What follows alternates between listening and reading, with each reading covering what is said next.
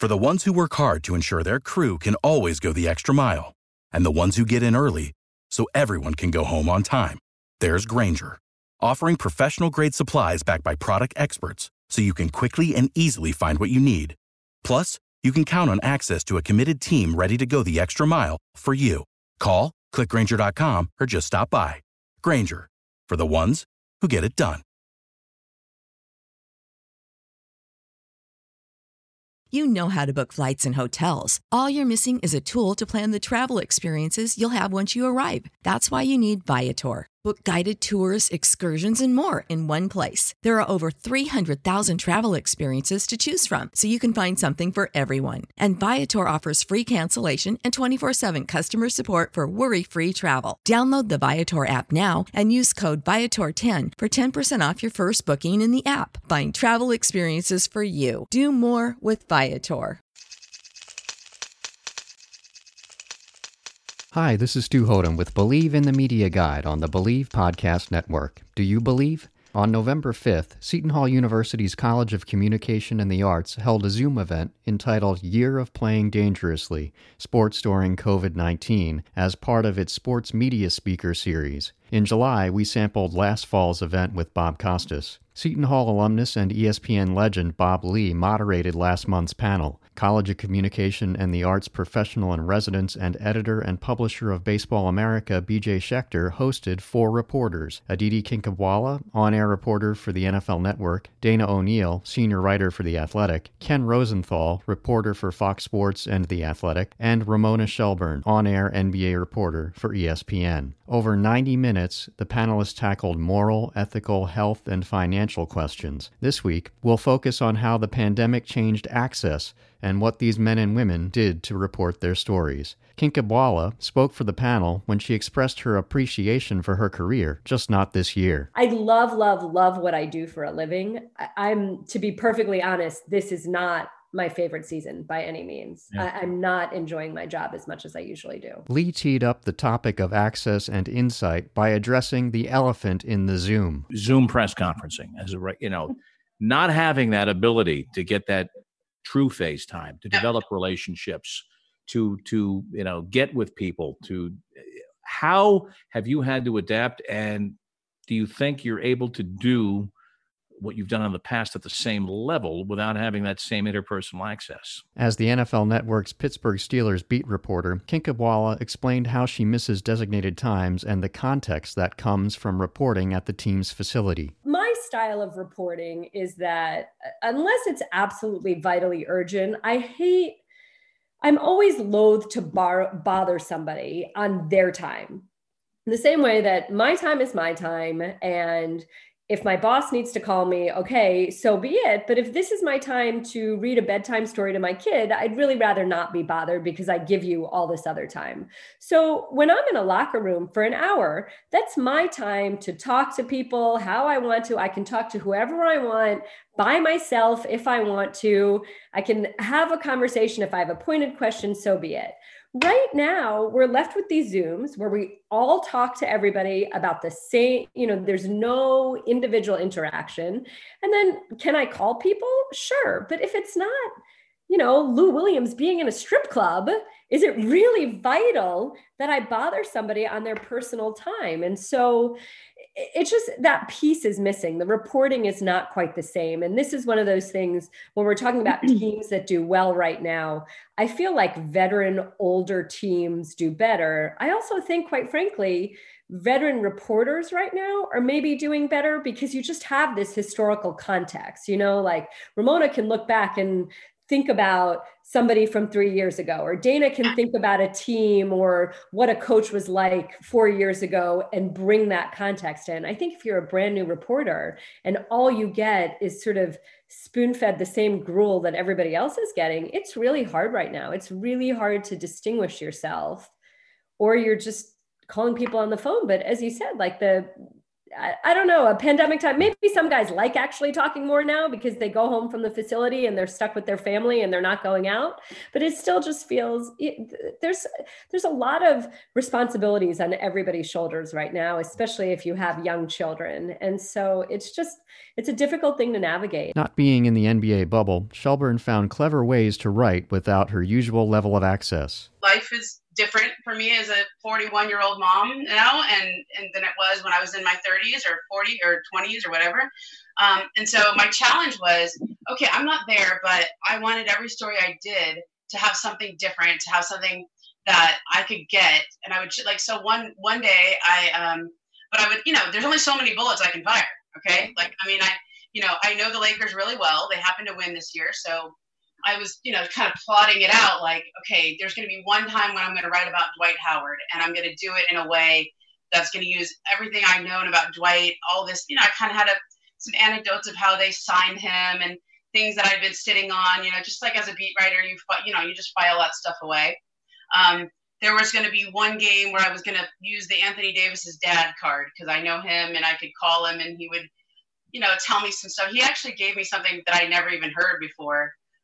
That, just how much Kobe Bryant had mentored Anthony when they were at the Olympics and how close they, how Kobe just said to him, I'm going to look after your boy, And I was like, this is a good story. Like, it's not something that so I took it as a challenge, of like how much more I could get. But I'll be honest, like, I'm writing an Andre Iguodala story. I'm not there. I got Andre on the phone, myself for 45 minutes. So I should be able to pull that together.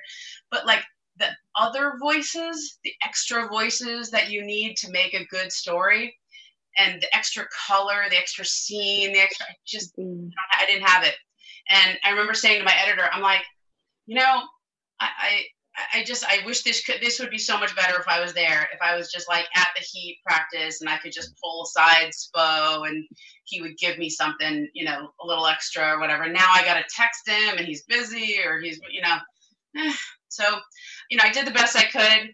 I try to take it as a challenge, do that anyway when we're in a press conference settings, but not the way I want to do my job going forward. O'Neill took Shelburne's approach a step further, explaining how she sought details to flesh out stories. I think in a weird, twisted way, it's made me a better reporter because you have to be so much better at asking really good questions and really follow-up questions and digging details out of people. Like if you're on the phone and they say, I went for a ride in my old beat-up car, you have to say, oh, I'm sorry to be painful. What kind of car is that and what color? And so maybe that's a bonus from it. I mean, that it's kind of made you hone down on your reporting skills a little bit because you can't see it. You got to ask it and figure it out. In her quest to get those nuggets, O'Neill relied on public relations representatives to provide information so she could make the most of her questions in the limited time she had with interview subjects. Some people have, just kind of flow to me like extra information that, scene or color or whatever it is. Goofy stuff like that. I mean, I covered the stupid Belmont. I mean, I covered a horse race and, there couldn't go in the backside. I couldn't go on the track. I couldn't go here. I couldn't go there. But the PR guy was like, well, we can try to get you like a little bit, in here so you can see it a little differently. I mean, okay, great. Thank you. It's like the smallest little thing, access and anything that you can throw us, I think, like I said, information and nuggets of stuff to even pull a thread on a story because we're not interfacing with these guys like we normally would and learning their backstories like we might. I don't have the luxury of sitting down with 40 minutes, with Jalen Suggs at Gonzaga or whatever. So I need someone to give me a little, if you can throw me a little, a little bit about them before I do, if you want to shoot me a little information to help get my 10 minutes that I get on Zoom started, that would be awesome. During a pandemic, reporting basics become even more important, according to Kinkhabwala. Find the nugget that nobody else has.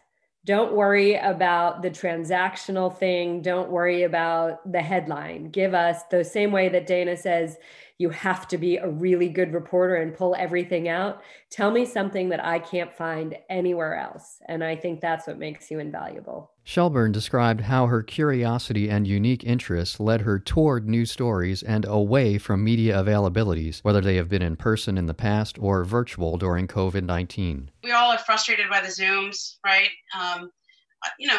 I always ran away from the press conference anyway. Like when I go to a game, I just talk to everyone in the stands. I talk to people off to the side. And so, but now you have to be more creative in doing that, right? But like so much of having a good story these days is just thinking of a good angle to start with, or thinking of a good thing that nobody's writing about, and then just reporting the hell out of it. And don't worry so much about, don't be the 12th person to be writing a story off LeBron James's Zoom call from today. Like, it's not going to make you stand out.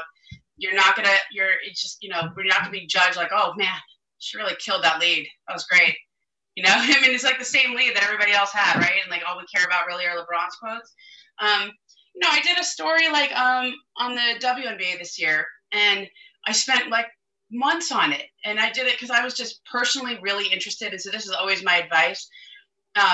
There's so many stories that we have to write. There are so many stories that it is our job to write. But when you can find stories that you are personally very curious about and interested in and care about, that's when you're going to do your best work, because it's going to come from within, and not, I mean, you got to do your job. You got to do the things you have to do. But I was super interested in this WNBA story about the Atlanta Dream owner who, she's a senator from Georgia, and she came out against Black Lives Matter and the league's embrace of it, and what it's like for those players playing for a team like that. I was interested in, their Twitter feed is supporting all of the things that their owner is against. And that's weird, right? How does that work? And then I literally just spent a month calling people in Georgia, and, we worry about access. No, I didn't have any problem getting access.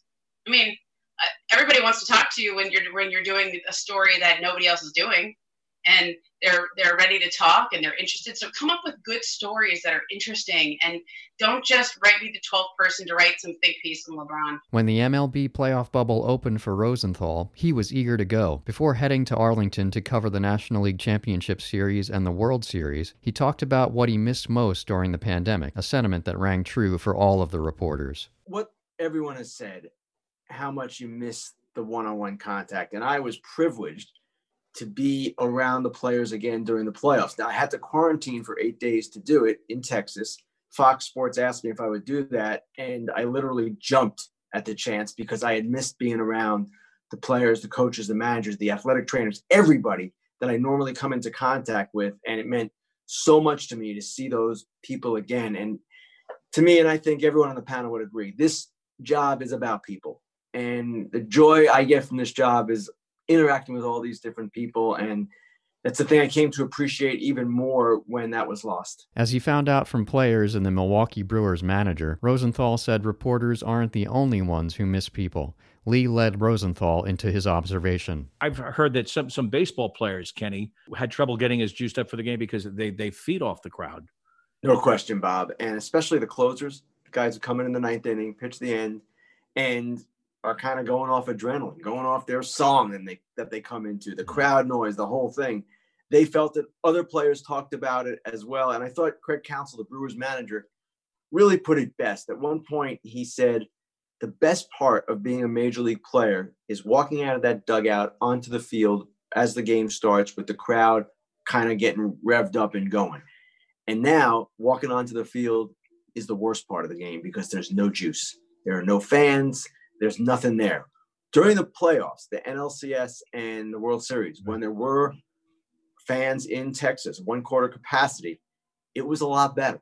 And it made a difference that you didn't even know really that it was only 1/4 full because there was a lot of energy and a lot of excitement, and the players definitely reveled in it much more. On a personal level, Rosenthal shared the biggest lesson he'll take away from the pandemic. The thing I'll probably carry with me the most is just the care in my daily life, going to restaurants, that kind of thing. We've been very careful. My wife is that kind of person in general. So I would imagine that would be the one thing that I carry forward. For more comments from these panelists, go to Seton Hall's website, shu.edu/communication-arts. Click on the Explore tab and drill down to Sports Media Speaker Series. Thanks for listening to Believe in the Media Guide. If you enjoy this show, please subscribe and rate the podcast on iTunes, and find us wherever you get podcasts, including Believe.com. That's BLEAV.com. I'm on Twitter at Hodem, HOTHEM as in Mary. Stay tuned and stay safe.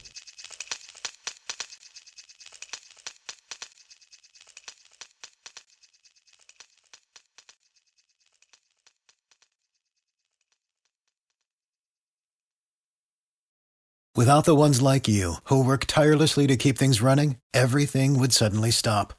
Hospitals, factories, schools, and power plants, they all depend on you. No matter the weather, emergency, or time of day, you're the ones who get it done. At Grainger, we're here for you with professional-grade industrial supplies. Count on real-time product availability and fast delivery. Call, click Grainger.com, or just stop by. Grainger, for the ones who get it done.